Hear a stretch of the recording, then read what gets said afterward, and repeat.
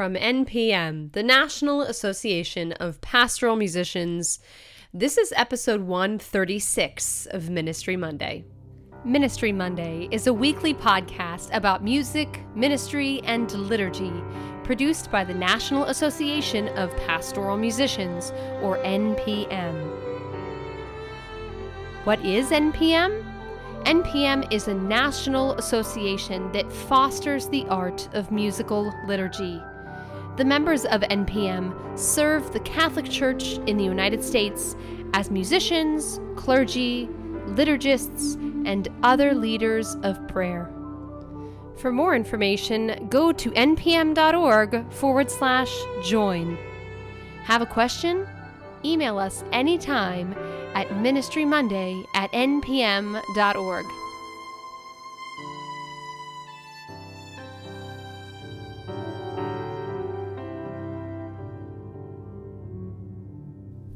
Hello, and welcome to Ministry Monday. I am your host, Amanda Bruce.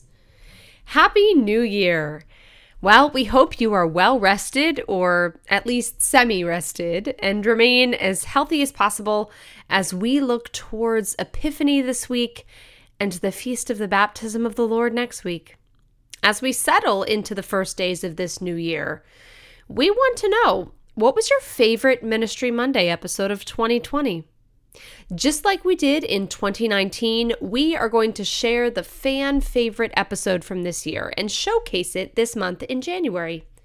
So email us and let us know what episode you liked the most. And if you can't remember the title, simply describe the topic and we can help. Email us at ministrymonday@npm.org. We've extended the deadline to vote until next Monday, January 11th. Well, today is a big day for NPM as we are going live to give announcements to you, the membership, today. Today, on Monday, January 4th, we are going live at 9 a.m. Eastern Time and 12 noon Eastern Time, so that's 9 a.m. Pacific Time for you West Coasters. We have some announcements to make for our membership, and if you are an NPM member, you need to listen in.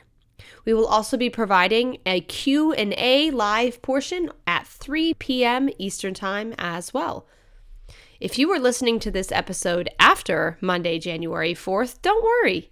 Head on over to our YouTube channel to watch all of the replays. And again, our YouTube channel address is youtube.com/NPM live stream. Again, that's youtube.com/NPM live stream. And now, let's begin. So I once had a cantor who recently had a baby, but she wanted to minister quickly after her child was born. But balancing two children with varying work schedules was a constant challenge for her. I told her that we would welcome her back as a minister in any way that her schedule would allow. So one morning, her husband had an unexpected work commitment, but she still wanted to cantor. So she brought her toddler and infant with her to church. They were both incredibly well behaved until the preparation of the gifts. But this didn't stop my cantor. With her toddler next to her leg and her infant nestled on the side of her hip, she stood at the cantor stand and sang "How Great Thou Art" and led the congregation. I was particularly emotional when she looked at her infant as she sang the verse, "O Lord my God, when I in awesome wonder consider all the works thy hands have made." I don't think there was a dry eye in the house. I really think that she ministered to all of us in multiple ways that day. And she reminded me of the power of lay leadership.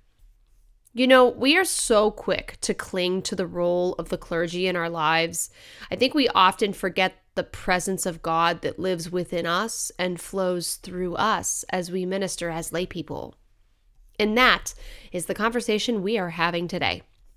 I sat down with Brother Louis Cantor to discuss the importance of lay ecclesial ministry, a term that is either fresh or incredibly well worn in your local diocesan vocabulary.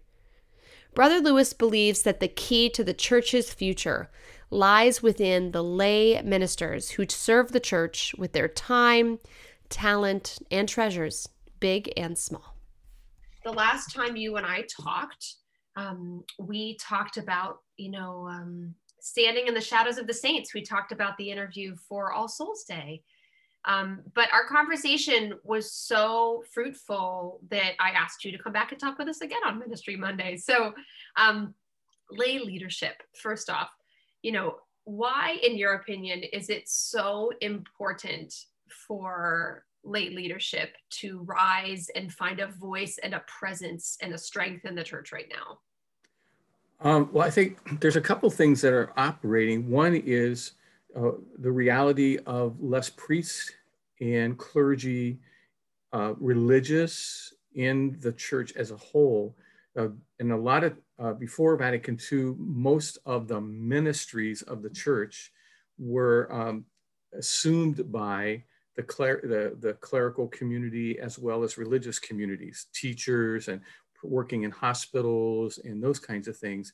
And as the numbers have diminished, there's been pockets of ministries that have not had places. And so the lay leadership or lay people have now risen to the occasion to take those roles as teachers and administrators, as ministers in parishes and hospitals and so on.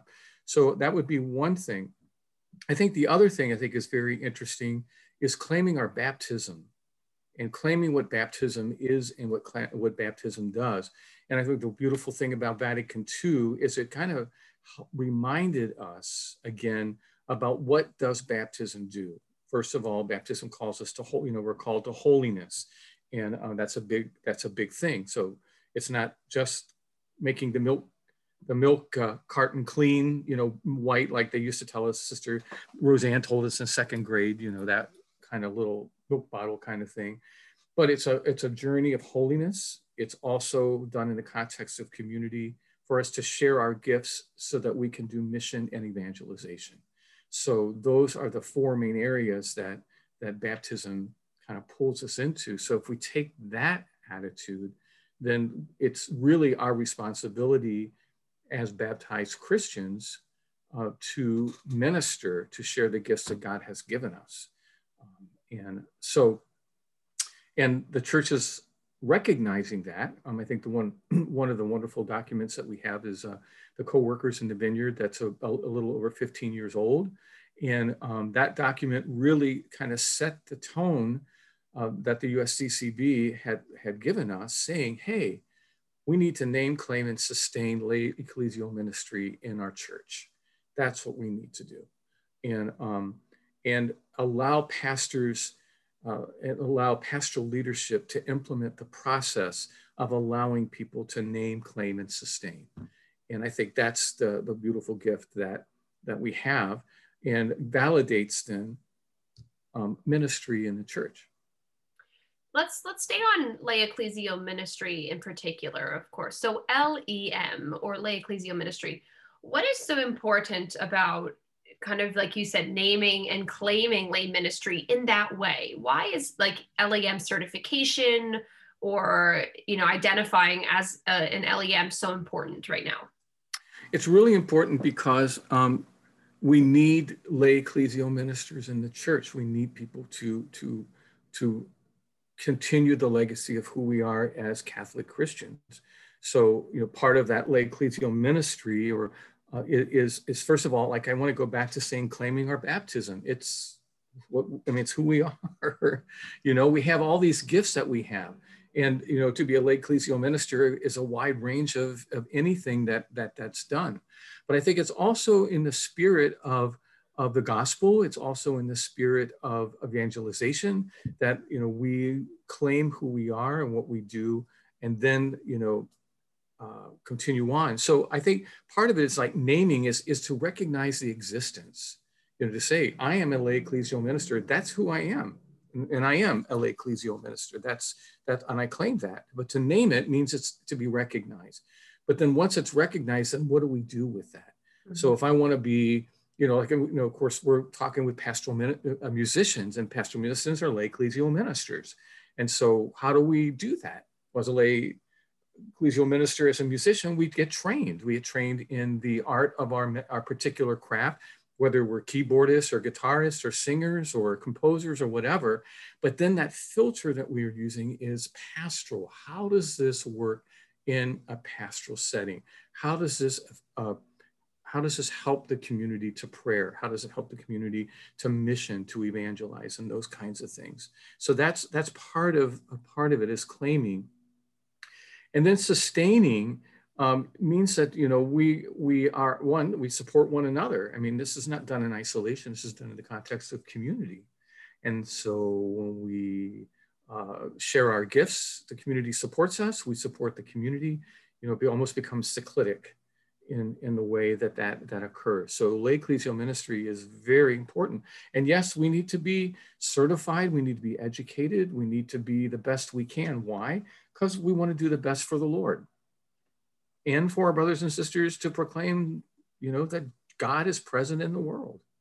I think too, I also perceive lay ecclesial ministry and lay leadership in particular as being even more relatable and approachable to people who may be disaffiliated with the church or people who maybe don't feel that strong connection. And I don't mean that in any disrespect to clergy, but at the same time, if you see a mother who's straddling her child as she goes to minister, that's actually, I think that helps people feel connected to the church in a way that, that really helps them and gives them a connection to also be a part of.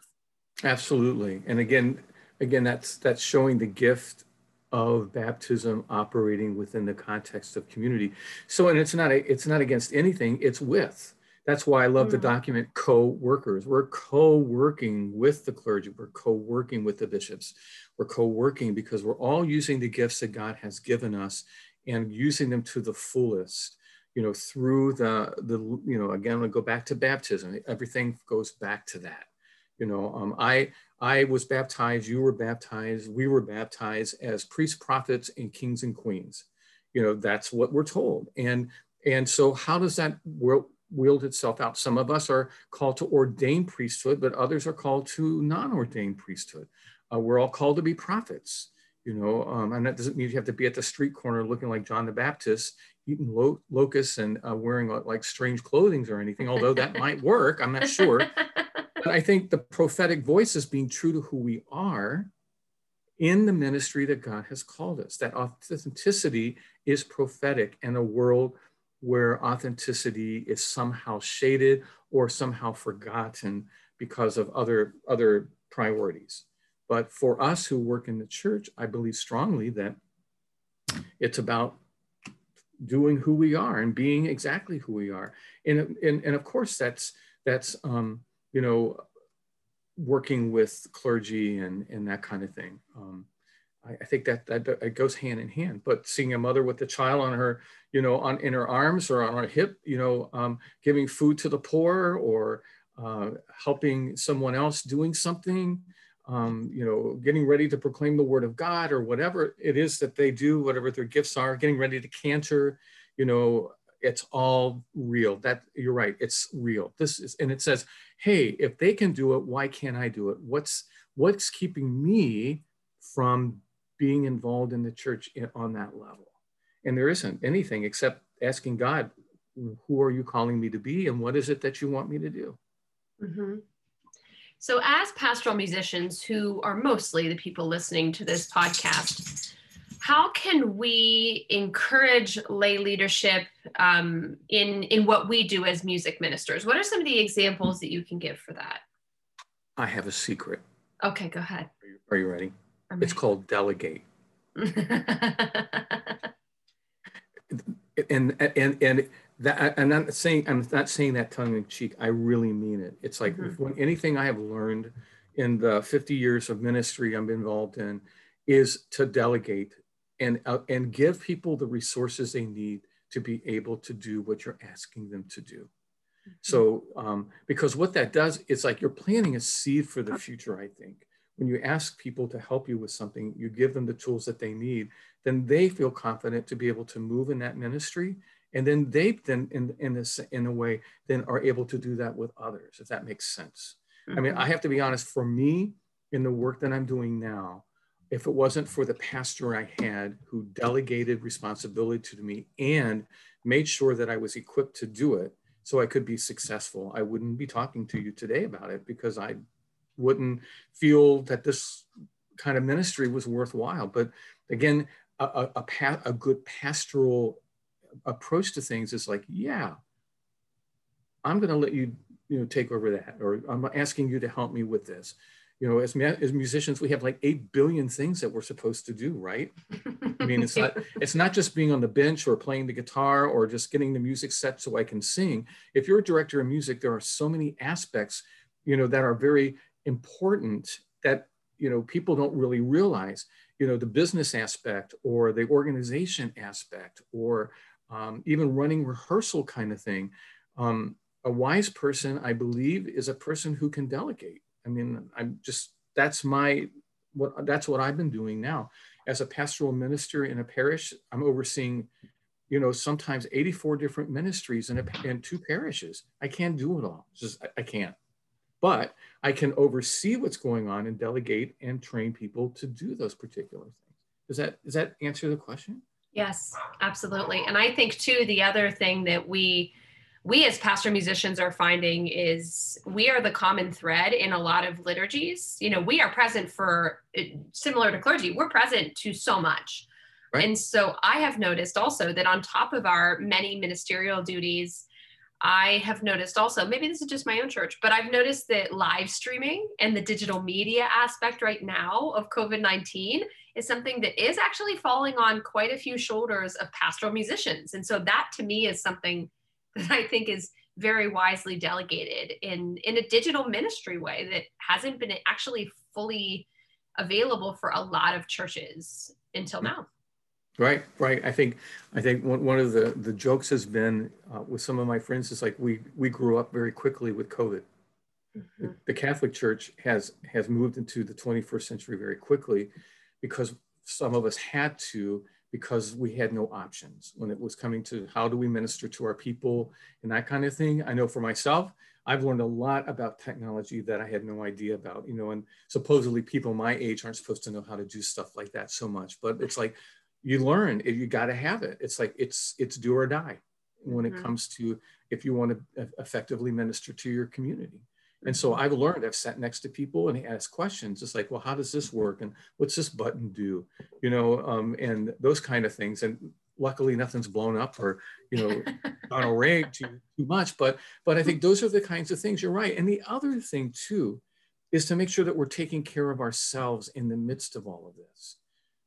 Because burnout is a real thing. And whether you're a pastoral musician, you're a pastoral minister, making sure that you're getting time to pray, to play, and to rest along with the ministry is extremely important. That balance is very, very important.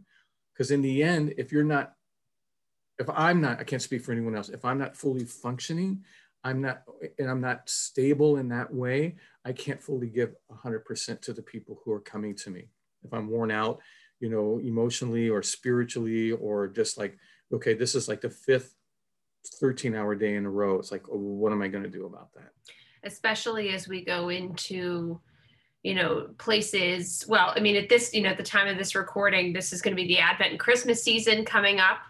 And that is, notorious for us for burnout in previous years. I'll just say myself, I often get burned out during Advent and Christmas. Right. So it's a very challenging time. So if you don't mind, how is lay leadership in your diocese? What does that look like for you? Well, it's interesting because I think because we have sensed, I'm trying to be careful in my language here. We have thought that we had a lot of clergy. I think we're beginning to realize that we don't. And if I could just take our deanery for an example, we have realized that we don't have enough clergy to go around, and going to the bishop and asking, do we have anyone? And hearing we don't have anyone right now. So who will help us continue the mission of the church in our deanery? So that's where this whole idea of lay leadership and lay ecclesial ministry, and we've developed a certification program here with St. Leo University to begin to train people to round people about with the theology and those kind of things, to prepare them to do pastoral ministry, or even if as a musician, to even have all of that in your head, so you can be present to people on those particular levels, like doing pastoral care and those kinds of things that many times you and I do. Mm-hmm. And then also we have the LIMEX program with Loyola University New Orleans. We're working with them now to begin to set up a certification program to prepare people to be PLCs and PLDs, pastoral leaders in parishes, who actually will oversee a parish themselves, with priests coming in to help with doing the sacramental aspect. So that's on the docket. And in many dioceses and many people who are hearing this has been going on for decades, especially I know in Michigan, at least 2 decades, two decades we've had that kind of ministry that's just now beginning to settle in here in the South, particularly in Florida. I really like the idea of this ministry that kind of makes us re-envision what administration is like in a church, because I come from the Diocese of Pittsburgh. We're currently undergoing a massive reconsolidation where every church is reconsolidating and merging with at least one other church because of shortage of priests.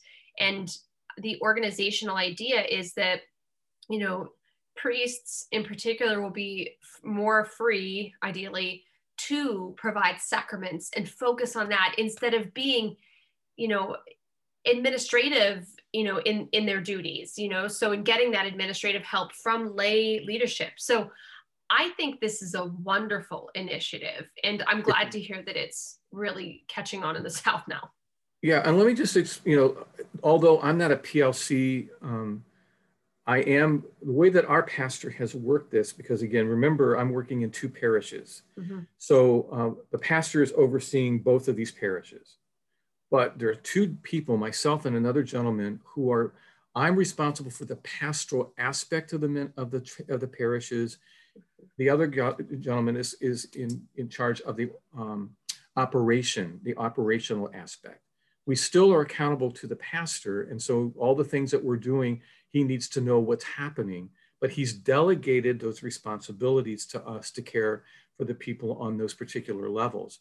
And I have to say it works, and it's working well. I mean, communication is extremely important, but the thing is, that's what you're going to be entering into, I believe, in your area, in your diocese, as you reconstruct, is that's a paradigm that works well, because then, first of all, there's that communication. It doesn't matter whether you're a man or woman. It just depends on who your call, your baptismal call, the gifts that you bring, how that works. And it works really, really well. I have to tell you, I'm excited to see this, and I'm excited to be a part of what we're doing. We're kind of piloting this in a way in our deanery, but it's exciting to see, because then other people are saying, well, I want to be more involved. How do I do that? How can I get more involved? And it's like, hey, be a part of our LEM program. Let's sit down and talk and see what God is asking you to do. What's your gifts? What do you have to bring? What has baptism done for you in terms of being gifted, and how can we make those gifts work for you and for the mission of the community?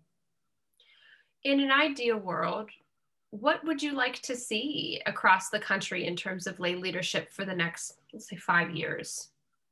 Well, I think 2 things. One, I would think education, to make sure that people are properly trained, and not trained to be little nuns or little priests, but actually be trained to be lay ministers. And that's a big difference. And so we need to have programs that work toward that. And the second thing is to educate the greater laity as to what's going on, because I think that's key. What has been a little difficult for me is people not understanding, why are you doing this? Where's Father? Kinds of things. It's like, yes. many times I'll go in and say, well, Father has asked me to do X, Y, and Z. And they'll listen to me and say, okay, well, we'll talk to Father about that. It's like, no, I've already done that. And, he's going to tell you the same thing he's told me, because that's where that energy came from. So I think the educating the laity in general about how the Holy Spirit is working. I really believe this is the work of the Spirit. And, since Vatican II and implementing these things, with this document, Co-Workers in the Vineyard, I really believe that the Spirit is sort of bringing us back to the Acts of the Apostles Church and in that paradigm that the church worked in at that time in the early church. And it was all of us caring for one another with whatever gifts we had. And some were priests, yes, and some were deacons, yes, and some were bishops, but we were all caring for each other. And I think that's sort of where we're going back, using the gifts we've received from baptism. Oh, it reminds me of the song "Sing a New Church." Yes. That's exactly what I think of right there. Hmm? Mm-hmm. Yes, and of course, we talked about this too at the convention this past year in Louisville. Our theme was our baptismal call, mm-hmm. And I do think that educating the laity about how our baptismal call is multifaceted and shaded, and it does not just mean, like you said, priests and nuns and in clergy, and that our leadership in the church and our leadership in the church of our homes, if you will, too, can absolutely, because that's where it starts. Exactly, that's where it starts. It mm-hmm. starts right there. I mean, and as I'm entering deeper into the aspects of these ministries, I'm so convinced of that. That nucleus is so important. And everything can grow out of that. It's like I was sharing with CCW women last night about the Eucharist. I was saying to them, it's like we have no idea if we are open to what the Lord wants to do. The Spirit, baptism, the gifts that we have are transformative. They're absolutely transformative. There is so much that can happen if we are open to letting it happen. But the hard part of it is getting to that point, I think, because like all of us, including myself, we're afraid of what the consequence might be of that. What will the Lord ask of me? What would the Lord want me to do? Am I going to be equipped to do that? And it's like, well, those are all valid questions. And maybe you aren't ready now, but maybe you will be. So what do you do with that? That's discernment. That's how that works. But you're right. It starts at home. It starts right there.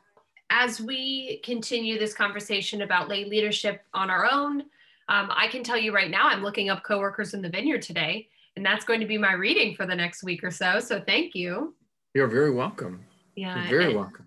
And I hope that we continue to educate ourselves with certification. Of course, we as NPM are continuing ed, and we actually do have a connection with the USCCB on LEM certification. And so may we continue to educate ourselves and empower others to find their baptismal calling in the church. Amen.